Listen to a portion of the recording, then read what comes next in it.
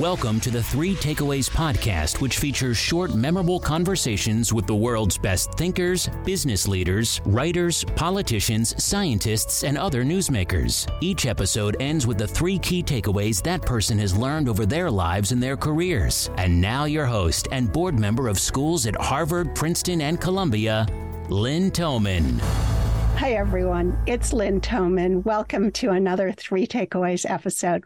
Today, I'm excited to be with Stanford's Jeff Cohen. He's a social psychologist and the author of Belonging, The Science of Creating Connection and Bridging Divides.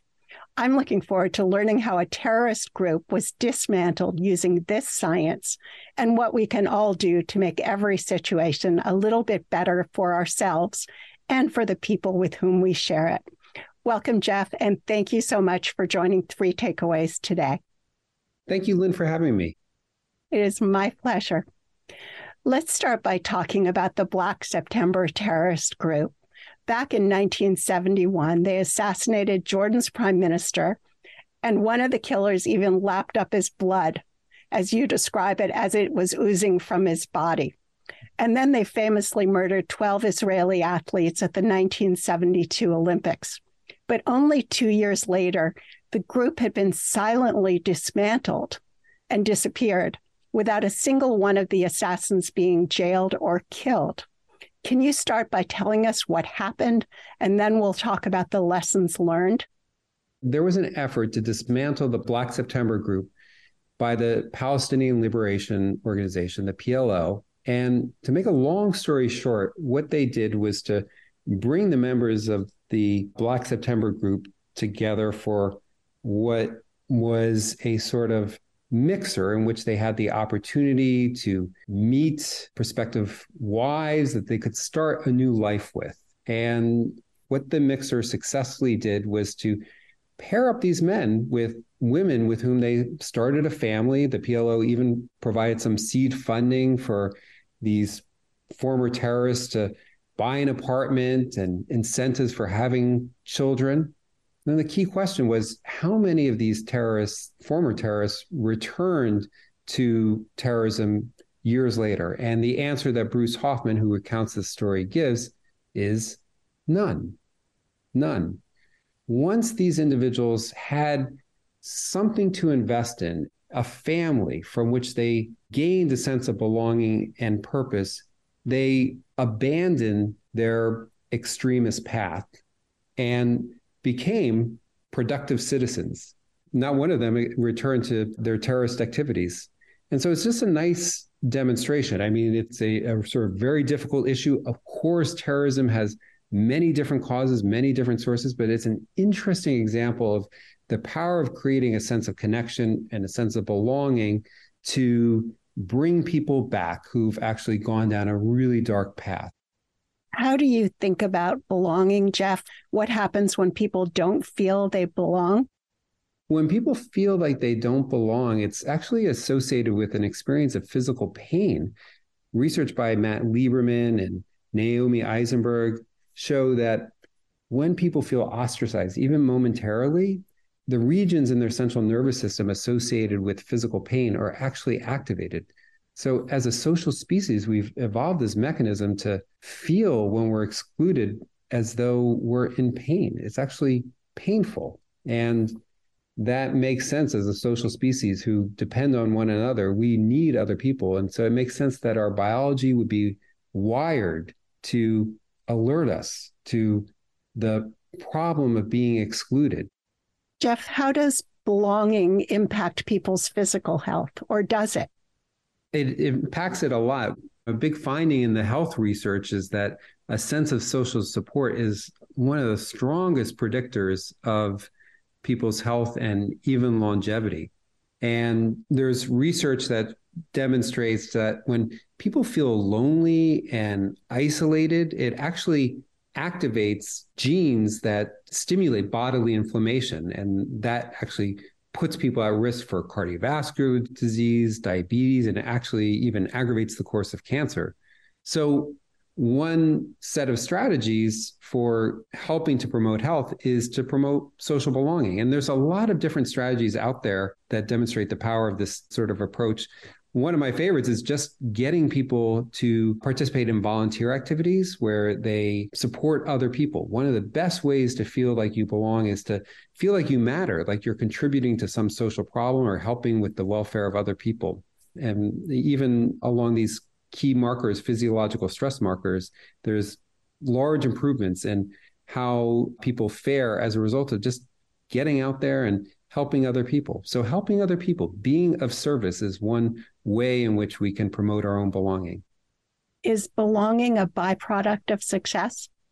Yes, belonging is a byproduct of success. When people feel like they're successful, they are more likely to feel like they belong. On the other hand, research also suggests that when people feel like they belong, they're more likely to be successful. Having that sense that someone has our back, that we feel respected and accepted at our organization or in our school is actually beneficial to our performance and motivation. So it's not just a byproduct of success. It's in some ways a requirement for success. Do most people feel like they belong? Belonging is a situational experience. It depends on the situation we're in. And I think all of us can feel like outsiders sometimes. And we've all been in situations where we feel like we don't belong. It's kind of part of the human predicament. So I would say that whether we feel like we belong depends on the situation we're in. And today in our country, as Pete Buttigieg has put it, we are living through a crisis of belonging where people don't have enough situations where they have that sense of belonging or connection, either at school or at work or out and about in their community. Relationships at work have been fraying. Relationships with institutions such as the church have been fraying. And so that's created this sense of isolation among too many. One indicator of the degree to which people today feel isolated is what's been called the epidemic of loneliness. Roughly 20% of Americans feel lonely, persistently lonely, to such a degree that it is threatening to their physical health, as bad for their physical health remarkable. as smoking a pack of cigarettes. You believe that slight adjustments in the way we interact with people in our daily lives can do much to nurture belonging. What are some of the small, specific steps that we can take? There's a lot, and there is a suite of practices that have been called WISE interventions by Greg Walton and Claude Steele and many others that show how small changes to the situations that we're in can have really big effects. To give some examples of that, one kind of intervention that's been shown to be very effective is what's known as values affirmations.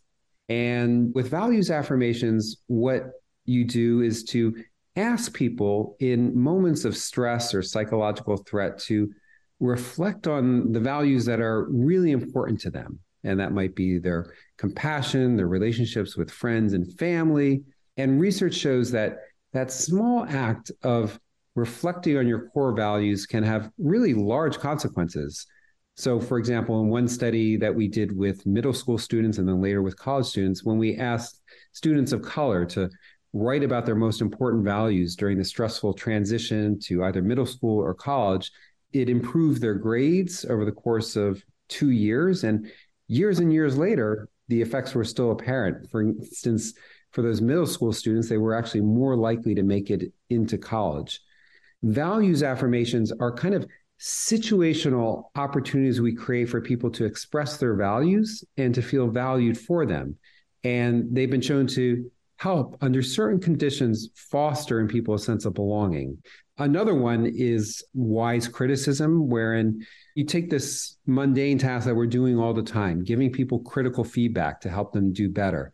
One of the problems with criticism is that oftentimes when people get it, they feel like, what does this mean? Does it mean that this person thinks I don't belong or thinks that I'm incapable? Well, one thing we can do when we give criticism is to say up front, I'm giving you this critical feedback because I have high standards and I believe in your potential. And in one study that we did with Julio Garcia and David Yeager, we found that when students got regular criticism, only 17% revised their work, criticism from their teacher.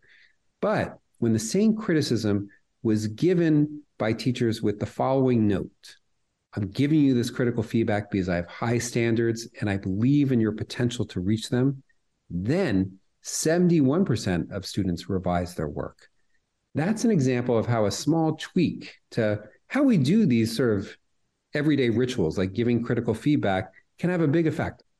How about asking questions and listening to answers? Asking questions and listening to the answers is one of the lessons, I think, of a lot of research on how to bridge the divides that now beleaguer much of our country and the world. Asking questions and listening to the answers. I know it sounds simple.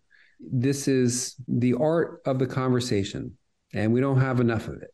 Research suggests that when we try to read other people's intentions, beliefs, and attitudes, when we try to kind of take their perspective, we often get it wrong. We're vastly overconfident in our ability to understand and read people's minds. And I'm forever feeling this way, sort of just in talking to people who think that they have an uncanny ability to read other people's minds and intents.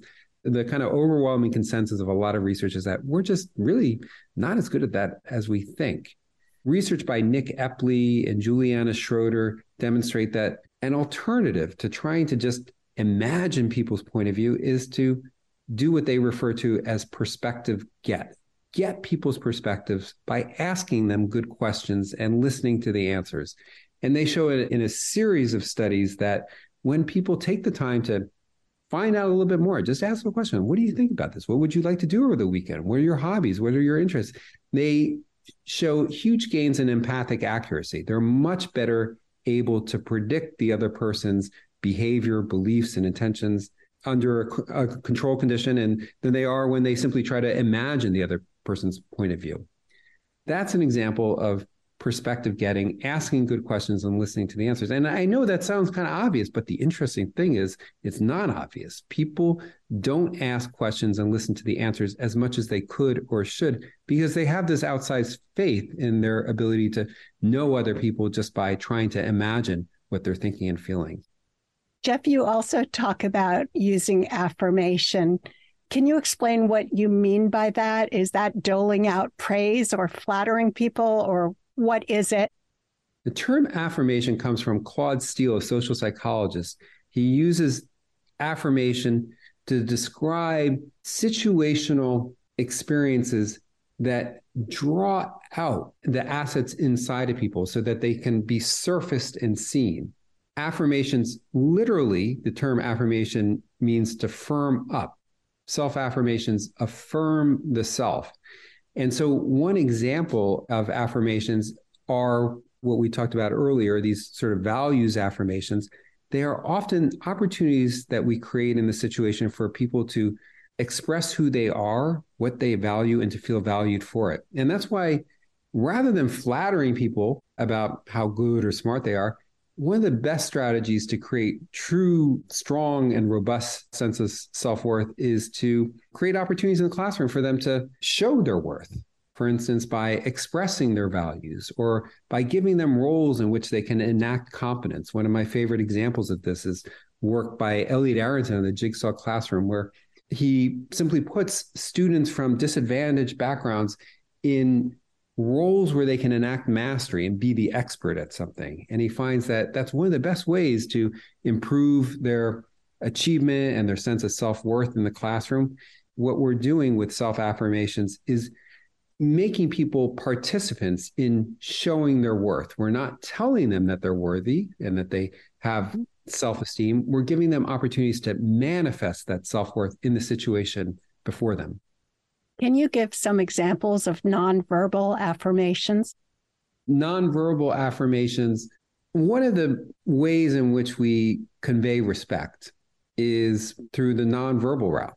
And that includes making eye contact, smiling when appropriate, having kind of open body language. And research suggests that some of the ways in which we convey respect is through this sort of nonverbal route.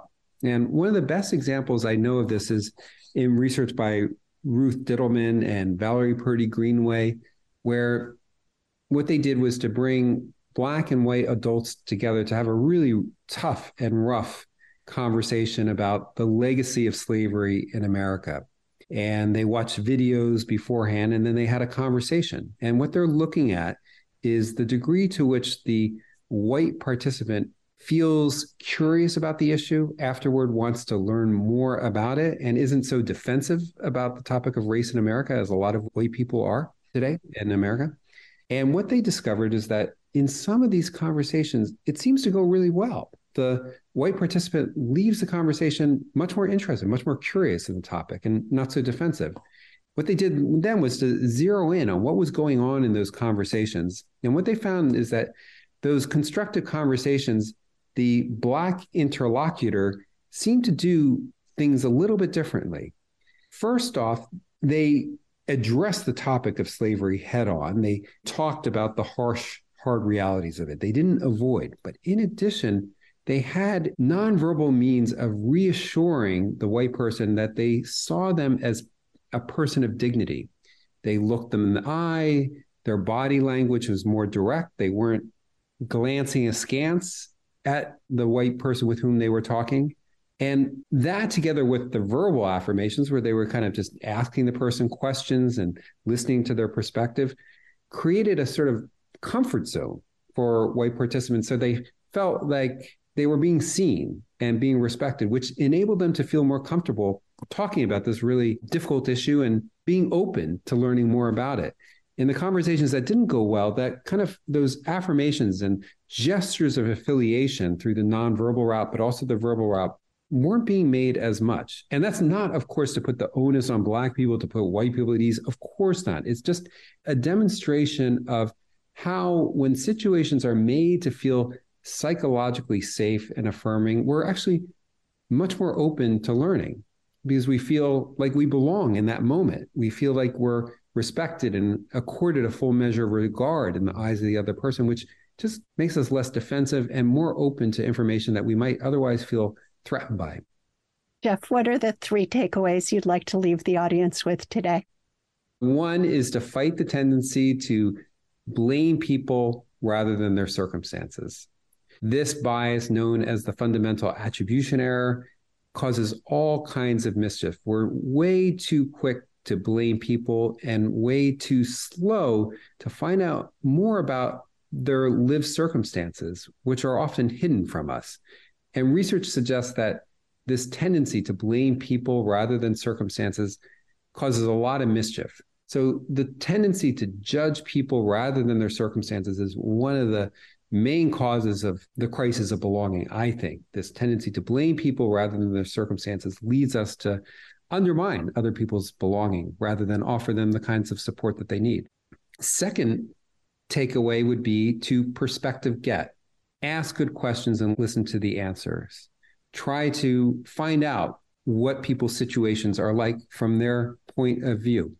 We're much too confident in our ability to read people, and we don't spend enough time trying to understand their point of view. A final takeaway is to address the underlying psychological causes of problems rather than the problems themselves. One of the big lessons of research on belonging is that when we look at so many of the problems in our society, ranging from extremism to bad health, to prejudice, to underachievement in school, it's very easy to think that these are just different problems. And to some degree, they are. However, research suggests that there's a similar underlying cause, and that cause is uncertainty about one's belonging. And I think a lot of the research that is being done in this area of WISE interventions just suggests the power of helping students to feel affirmed in the classroom, reassuring them of their belonging, leads them to do better, feel better, have better health. And it comes from addressing the sort of powerful underlying causes of problems rather than the symptoms. Jeff, thank you so much. Thank you for our conversation today. I really enjoyed your book, Belonging. Thank you so much, Lynn. I enjoyed our conversation. If you enjoyed today's episode and would like to receive the show notes or get new fresh weekly episodes, be sure to sign up for our newsletter at 3takeaways.com or follow us on Instagram, Twitter, and Facebook. Note that 3takeaways.com is with the number 3. 3 is not spelled out. See you soon at 3takeaways.com.